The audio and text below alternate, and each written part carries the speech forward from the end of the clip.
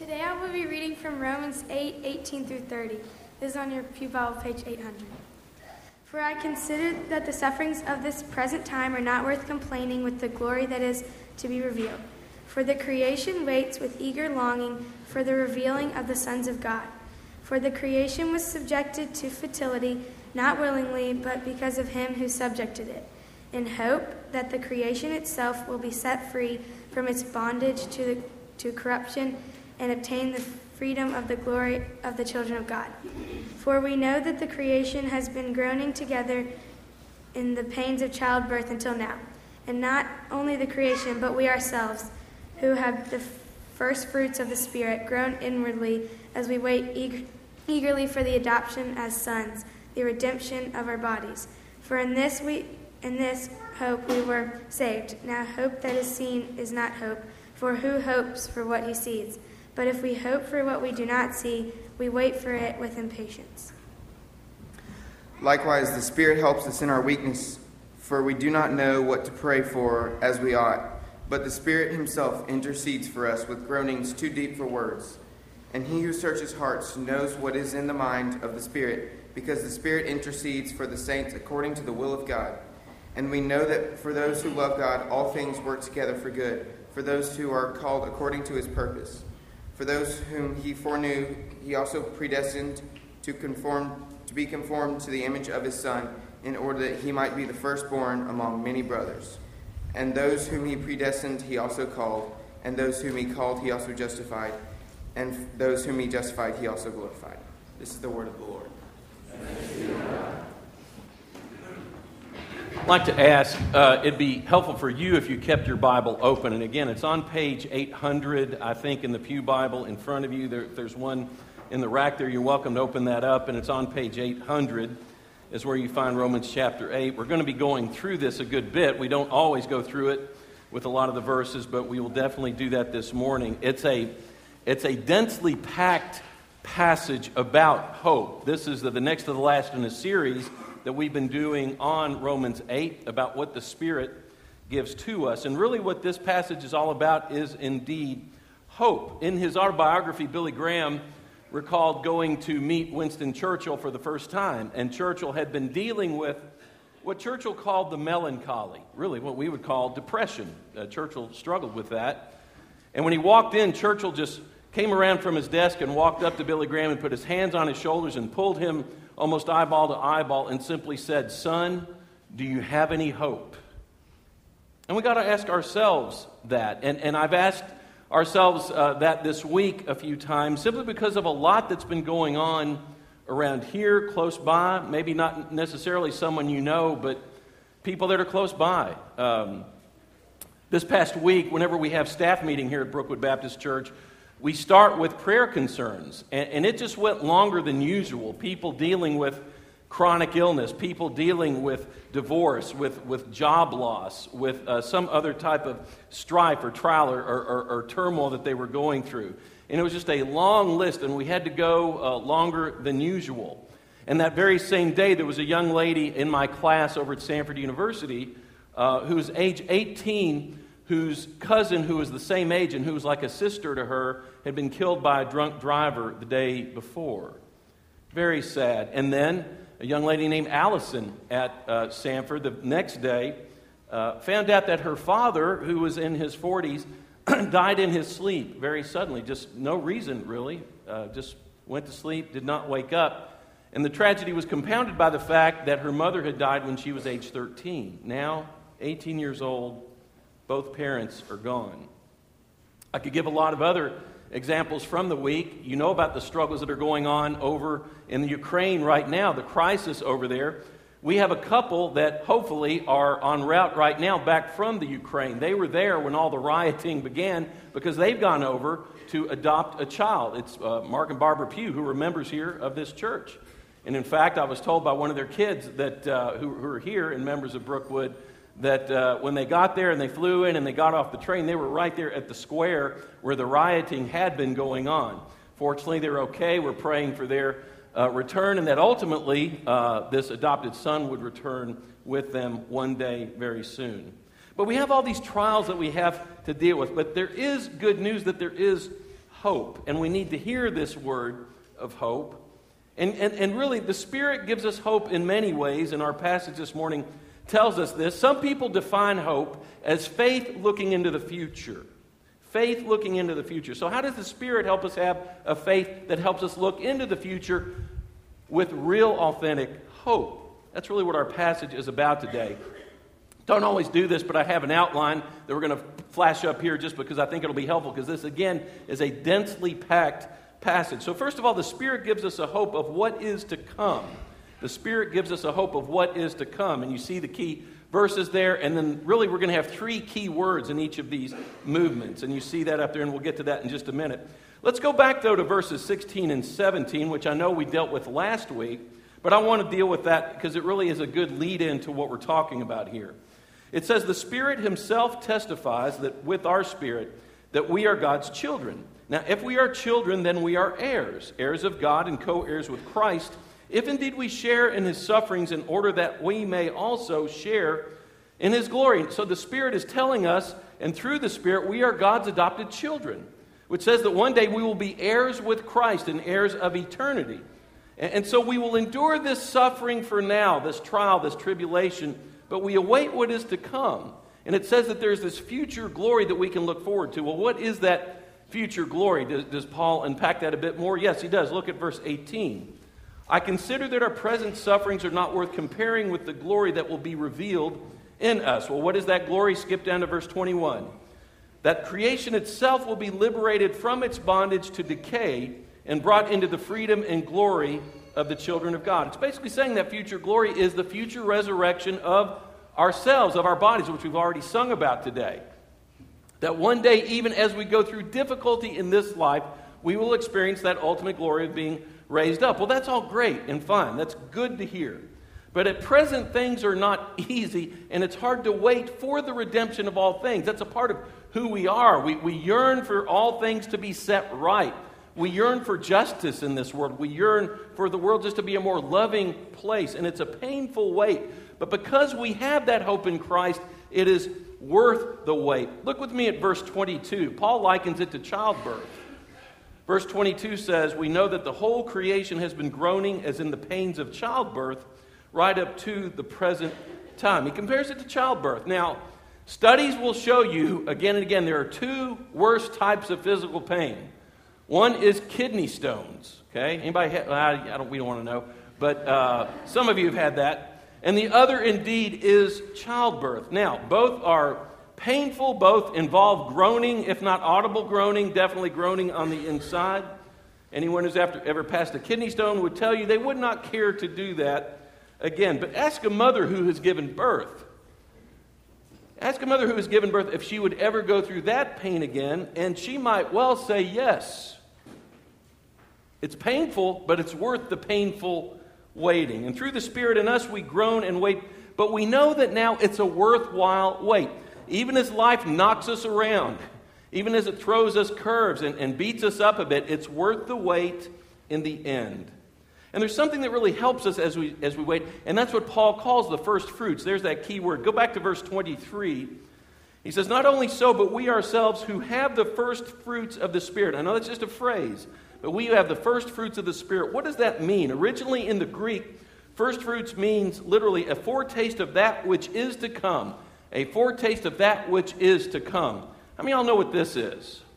Have you ever been to Yogurt Lab or Yogurt World or Yogurtville, Yogurt Town, Yogurt Library, Yogurt Bastion, any of those? You get one of these and what do you do? Does anybody know? Gabby, what do you do with this? You ever been to Yogurt Lab? Yeah, what do you do with this? You know? Like if you see something that looks really good, like a flavor of yogurt that looks really good. Gabby didn't know I was going to pick on her, but if you see that, what do you do with this? You squirt the stuff in there and you try it. Exactly, right? Well, Gabby, she's brilliant. See, that's what baptism will do for you. We just baptized her and she's just got it all together now. It's just amazing. Exactly, she's exactly right. You put it under that yogurt dispenser and you let it come out. And then you try it, and if it's good, what are you probably going to do? Get it. Okay, yeah, you're right. Over there. Have you been baptized yet? Okay. Exactly. Now, some of us who are older probably think more fondly of the little pink spoons at Baskin-Robbins. How many of y'all remember that? Could I try? Did you ever do more than one? Could I just try? And then, what's the most you ever did, by the way? Did you do, I remember doing 4 and feeling really guilty. I felt like I had to come forward the next Sunday. And y'all did anybody do samples of 4 before? You can come up this morning. Okay. But again, it's that foretaste of, the good that's about to come along. In fact, it was really cool. A young man in another church who's about Gabby's age actually said, "Ooh, that looks like a communion glass." And you know what? That's kind of a foretaste of something to come too. And I thought, that's cool. That kid knew some theology that, as we partake of the drink and we remember Christ and his sacrifice of the shedding of blood, that's a foretaste of the glory that we will all experience when we ourselves go to be with him in the most ultimate eternal sense. I thought that was great. But that's what it's talking about. It's the first fruit of what we can experience. And hopefully even in this life we experience a foretaste. It might be in a worship service. It might be on a mountaintop or at a beach or some special place.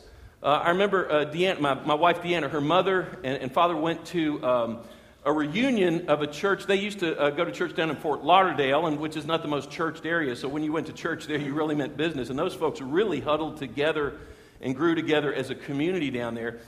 And years later, they decided to have a reunion up in Maggie Valley, North Carolina. I don't know if anybody's ever been to Maggie Valley. It's a beautiful kind of resort area. And Anna and Ed were running a little bit late, so everybody was already in this chapel that was located on the resort, and the former pastor was there just kind of gathering everybody together, and they had been visiting for about an hour. And then Anna and Ed tried to creep in the back because they were running late, and they opened up the door. And you got to know the pastor who was there. He's the guy who married us, but he just paused and said, "Well, look what the cat just dragged in." And everybody turned around and looked. And Anna said it was just amazing. It was like everybody just went crazy, just cheering and clapping, and ran back to greet them. And she said it just felt like how heaven is probably going to be. Everybody just, "Hey, they finally, look what the cat dragged in, great to have you here," and everything. And I remember her saying, it just doesn't get any better than that. But then she stopped herself and said, "No, you know what? It does." That's a foretaste of what it's going to be like, that ultimate good that awaits us. So that's one thing that the Spirit gives us. But the Spirit gives us something else that gives us hope, that helps us hope. And this is secondly, the Spirit gives us a hope that shares our present pain. And the key word there is intercedes, and I'll get to that in a minute. But let's go back to verse 23 and let me read the full verse. "Not only so, but we ourselves who have the first fruits of the Spirit groan inwardly as we await eagerly for our adoption, the redemption of our bodies." Now, we groan as we wait for adoption. That's saying we go through times of pain in this life, and we groan. And we have to be patient as we wait for things to get better and move to that ultimate good. Look at verse 25 there. But if we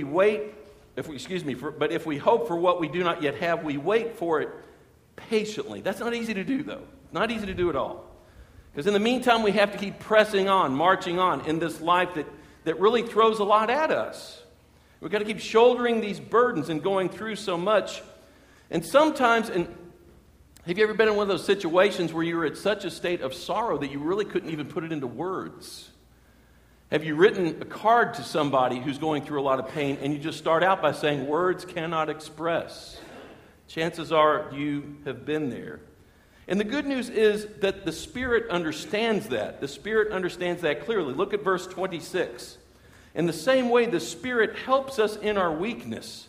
We do not know what we ought to pray for." We don't know what to say, is what it's saying. "But the Spirit himself intercedes for us through wordless groans." What that's saying is the Spirit groans for us and understands our groans. In fact, the Spirit, in a sense, communicates with God the Father as the Spirit and the Father are one. So the Father hears our prayers. He uses that word of assurance in verse 27.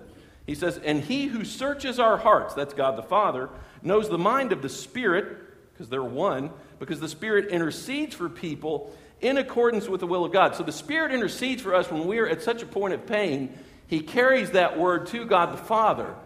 And so God the Father, God the Spirit, God the Son understand what we're going through. They empathize with us more than anyone. Indeed, Jesus can empathize with us because he came here and experienced every type of pain you can think of. But not only that, notice that it says there in verse 27, he comes along and helps us to live in accordance to his will. It says the Spirit intercedes for us so that the saints can be in accordance with God's will. That's a cool word. The Spirit intercedes so that we might live in the will of God in spite of our suffering, that we will be helped along and stay the course, that we might stay in the will of God. That's what Paul is saying. Now, there's one other way that the Spirit gives us hope amid the pains of this world. And this is the one I want you to hear the most, and especially one thing I say here. If nothing else, I want you to hear me in just a moment. The Spirit helps us find purpose through our pain. And this includes one of the better-known passages in all of Scripture. In all things, God works for good for those who love Him, those who are called according to His purpose. Verse 28. Now notice it doesn't say all things are good for those who love the Lord. Obviously, there's a lot of pain in the world, a lot of bad in the world. And I wish we had more time. I wish we were in a class here. But sometimes I get asked, why is there evil and pain in the world anyway? Why is there sin in the world? And I wish we had more time, but I'm just going to try to condense this. But I want you to imagine for a moment what the greatest of all possible worlds would look like, and the most authentic of worlds would look like. Suppose that's what God wanted to create, and suppose God believed that the greatest of all possible worlds, and most real of worlds, would include created beings who loved Him and who loved one another. Well, in order to have true, authentic love, these creatures had to have free will. They had to have the capacity to not love. Indeed, perhaps even to hate, to choose not to love. So suppose God chose to create a being who had that free will. Well, in order to have the possibility of good, there has to be the possibility of what? Evil. How else do you identify what evil is without having its possibility? So there you go. He creates good, but there has to be the possibility of evil as well. Evil is the absence of good. So God can't create the possibility for evil without permitting it to be there. And when it does happen, we can commit evil. Evil can be committed against us. And it makes life difficult, but we can't overcome it. That's where we're going here. So Norman Geisler says, Earth is not the best of all possible worlds, but it is the only pathway to the greatest of all possible worlds. In other words, this life with the groaning of creation can lead to the glory of heaven, where free people choose to love God and love one another.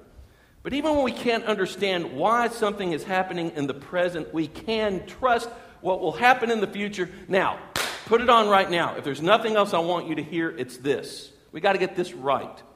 There is a difference between a reason and a purpose. Hear me on this. Sometimes when bad things happen, you'll hear people say, well, there's a reason for everything. This happened for a reason. Everything works out for the best. Now, I think we mean well when we say things like that. We're doing our best to make sense of what has happened. We're trying to comfort somebody. We're trying to justify it so we can live with it. But is there a reason for it all the time? Is there a reason that this student of mine, that her 18-year-old cousin was killed by a drunk driver? Is there a reason for that? I'm not so sure. Now hang with me. A reason implies a simple cause and effect relationship, an underlying motive that helps it make logical sense out of everything that happens, and it tries to justify every event as worthwhile and significant. Was that event worthwhile and significant? It was for a reason. I don't know. Stay with me. We cannot fully answer with a reason, but we do know that there is a purpose. Not always a reason, but indeed a purpose. Again, what does it say in verse 28? In all things God works together for good for those who love the Lord, those who are called according to His, what does it say? Purpose. To His purpose. There's an eternal purpose of God to restore this universe to its intended splendor, to restore us, to make us whole, to help us find that justice and wholeness that we yearn for, to find that peace that we yearn for. Reason really focuses on the isolated event. Purpose looks at the big picture. Reason's focused on that present. Purpose looks down the road. Let me put it this way. Reason insists on an explanation, and sometimes that explanation is too shallow. Purpose says, let's get on with it. Reason hangs on to the event. Purpose hangs on to God who is at work through it all. I hope you see that fine line there. Purpose over reason. Romans 8:28 is about purpose, not reasons. Romans 8:28 does not say everything that happens is good. No, it says that in all things God's going to work it toward good, toward His purpose, and on His own time, which is the challenging part for you and me, which is why Paul tries to drive home You got to be patient. You got to be patient. And it's great when we can look back at times and see how God's purpose has worked in and through things. Even when we could not give a pat little answer, simple little answer toward this complex situation that really doesn't hold water. But we look back and see how God worked in and through it. I love this book by Bob Benson called See You at the House. And in it, he talks about a conversation we had with a friend of his named W.T. who had a heart attack recently. And let me just give you this exchange because it's kind of interesting. Bob went up to him and said, well, W.T., how did you like your heart attack? What? How did you like your heart attack? W.T. said, well, it scared me to death, almost literally. Well, W.T., would you like to do it again? No. Would you recommend it? Definitely not. Well, W.T., does your life mean more to you now than it did before? Well, yes. And you and Nell have always had a beautiful marriage, but are you closer than ever? Oh, no question. We're much, much closer now. Well, how about you and your new granddaughter? Do you hold her more tightly now? Oh, of course I do. Well, do you have new compassion for people and a deeper understanding and sympathy? Well, yes. Does your faith run deeper now, W.T.? Well, yes. Well, W.T., how do you like your heart attack? Well, silence was W.T.'s answer. Again, that's going into the groanings of the soul, I think. There are really no words for that or not a good answer for that. And again, neither Bob Benson nor I are saying, hey, you ought to rush right out now and have a heart attack so you'll appreciate things more. I'm not saying that at all. What I'm saying is often you can look back and see the blessing in the process. In spite of the hardship, the pain, the suffering, the trial. You might not always see a reason at that time, a reason why this is going on. But you can look back and see how God worked his purposes through this situation. And he's doing that for you even now. That might be difficult for you to claim. But yet I hope and pray that even as you're trying, some things are just unanswerable, as you know. It's like there's not really a reason. There's not an easy answer. But I can see how God is working through this. By faith, we'll know that there's a purpose. Look at Romans 8:28 there, by the way. Look at Romans 8:28 there. Does it say, we think that in all things God works together for good? Or we conjecture? Or we're banking on it? What does it say? What's the verb there? We know that in all things God works for good. Not we wish, not we think, not we guess. We know. And that word there for know means really absolute, unshakable confidence. I like the way Rick Warren puts it. Rick says if you're going to learn to make it through trials, it's going to be on the basis of what you know. That's why two people can have the same problem and yet one grows through it and the other is destroyed by it. It's the difference between knowing that God can work it for good and simply wishing that he would. And he concludes by saying this. It's the difference between moping and hoping. Which are you going to do? Are you going to be a moper or a hoper? Let me show you one other thing. Final verse of this whole thing. Go down to verse 30. And I just love this. And you don't really catch it unless you really look at it.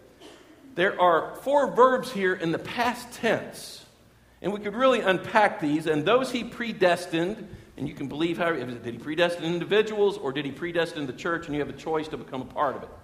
I agree with the latter. If you agree with the former, that's great. Guess what? We're all going to get there, which is great. And those he predestined, he also called. Those he called, he also justified. And those he justified, he also glorified. I think this is so cool. He talks about it in the past tense because he's writing to members of the saints, members of the church. And he's saying, you remember he predestined you, whether you became a part of it by choice or not, whatever. He predestined you, and then he called you because he called out to you and you responded. And then because of that, you were justified and given salvation. But look at the last one. Those who justified, he also glorified. And Paul's talking about what's going to happen in the future when we get to that ultimate place after we are raised to new life and are with him face to face and we are glorified. It's talking about something in the future instead of the past. But the cool thing is Paul is so certain, so confident that we will be glorified. He talks about it as if it has already happened.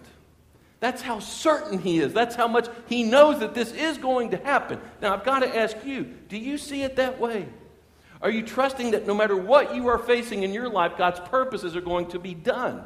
In spite of whatever pain you're facing, whatever guilt it might be, whatever sin it might be, Whatever way that you have been betrayed or hurt, no matter what you're dealing with in terms of physical illness or financial situations or relational issues, whatever it might be, nothing can thwart God's purposes, both for all of us collectively and, yes, for you individually. Will you trust that? Nothing's going to get in the way of Him working out His purposes in your life now and in the life to come. Friends, that's the best of news. And with that, let's offer a prayer. Lord, some things happen that are beyond words, and it's hard for us to explain it, and we really can't. We confess that. In fact, that's probably good. It reminds us that you are God and we are not. And yet we are your children whom you have adopted, whom you have made heirs, co-heirs with Christ for the life that begins now, eternal life beginning now, but then moving on even beyond death itself. That boundless, inseparable, unlimited love that you bring to us, and we're so grateful for that. But Lord, we even have people in this room right now who are going through difficulty, and they need to see that your purposes are working in and through their situation. We pray that especially you would speak to them this day and touch their lives. Be with them, oh God. May they find words of comfort from others. May they find that surpassing peace that only you can offer. And Lord, we thank you so much that because of your grace, we are in your hands no matter what. And as we'll talk about next week, nothing will separate us from your love, whether when we die or even now in this life while we continue to be in it.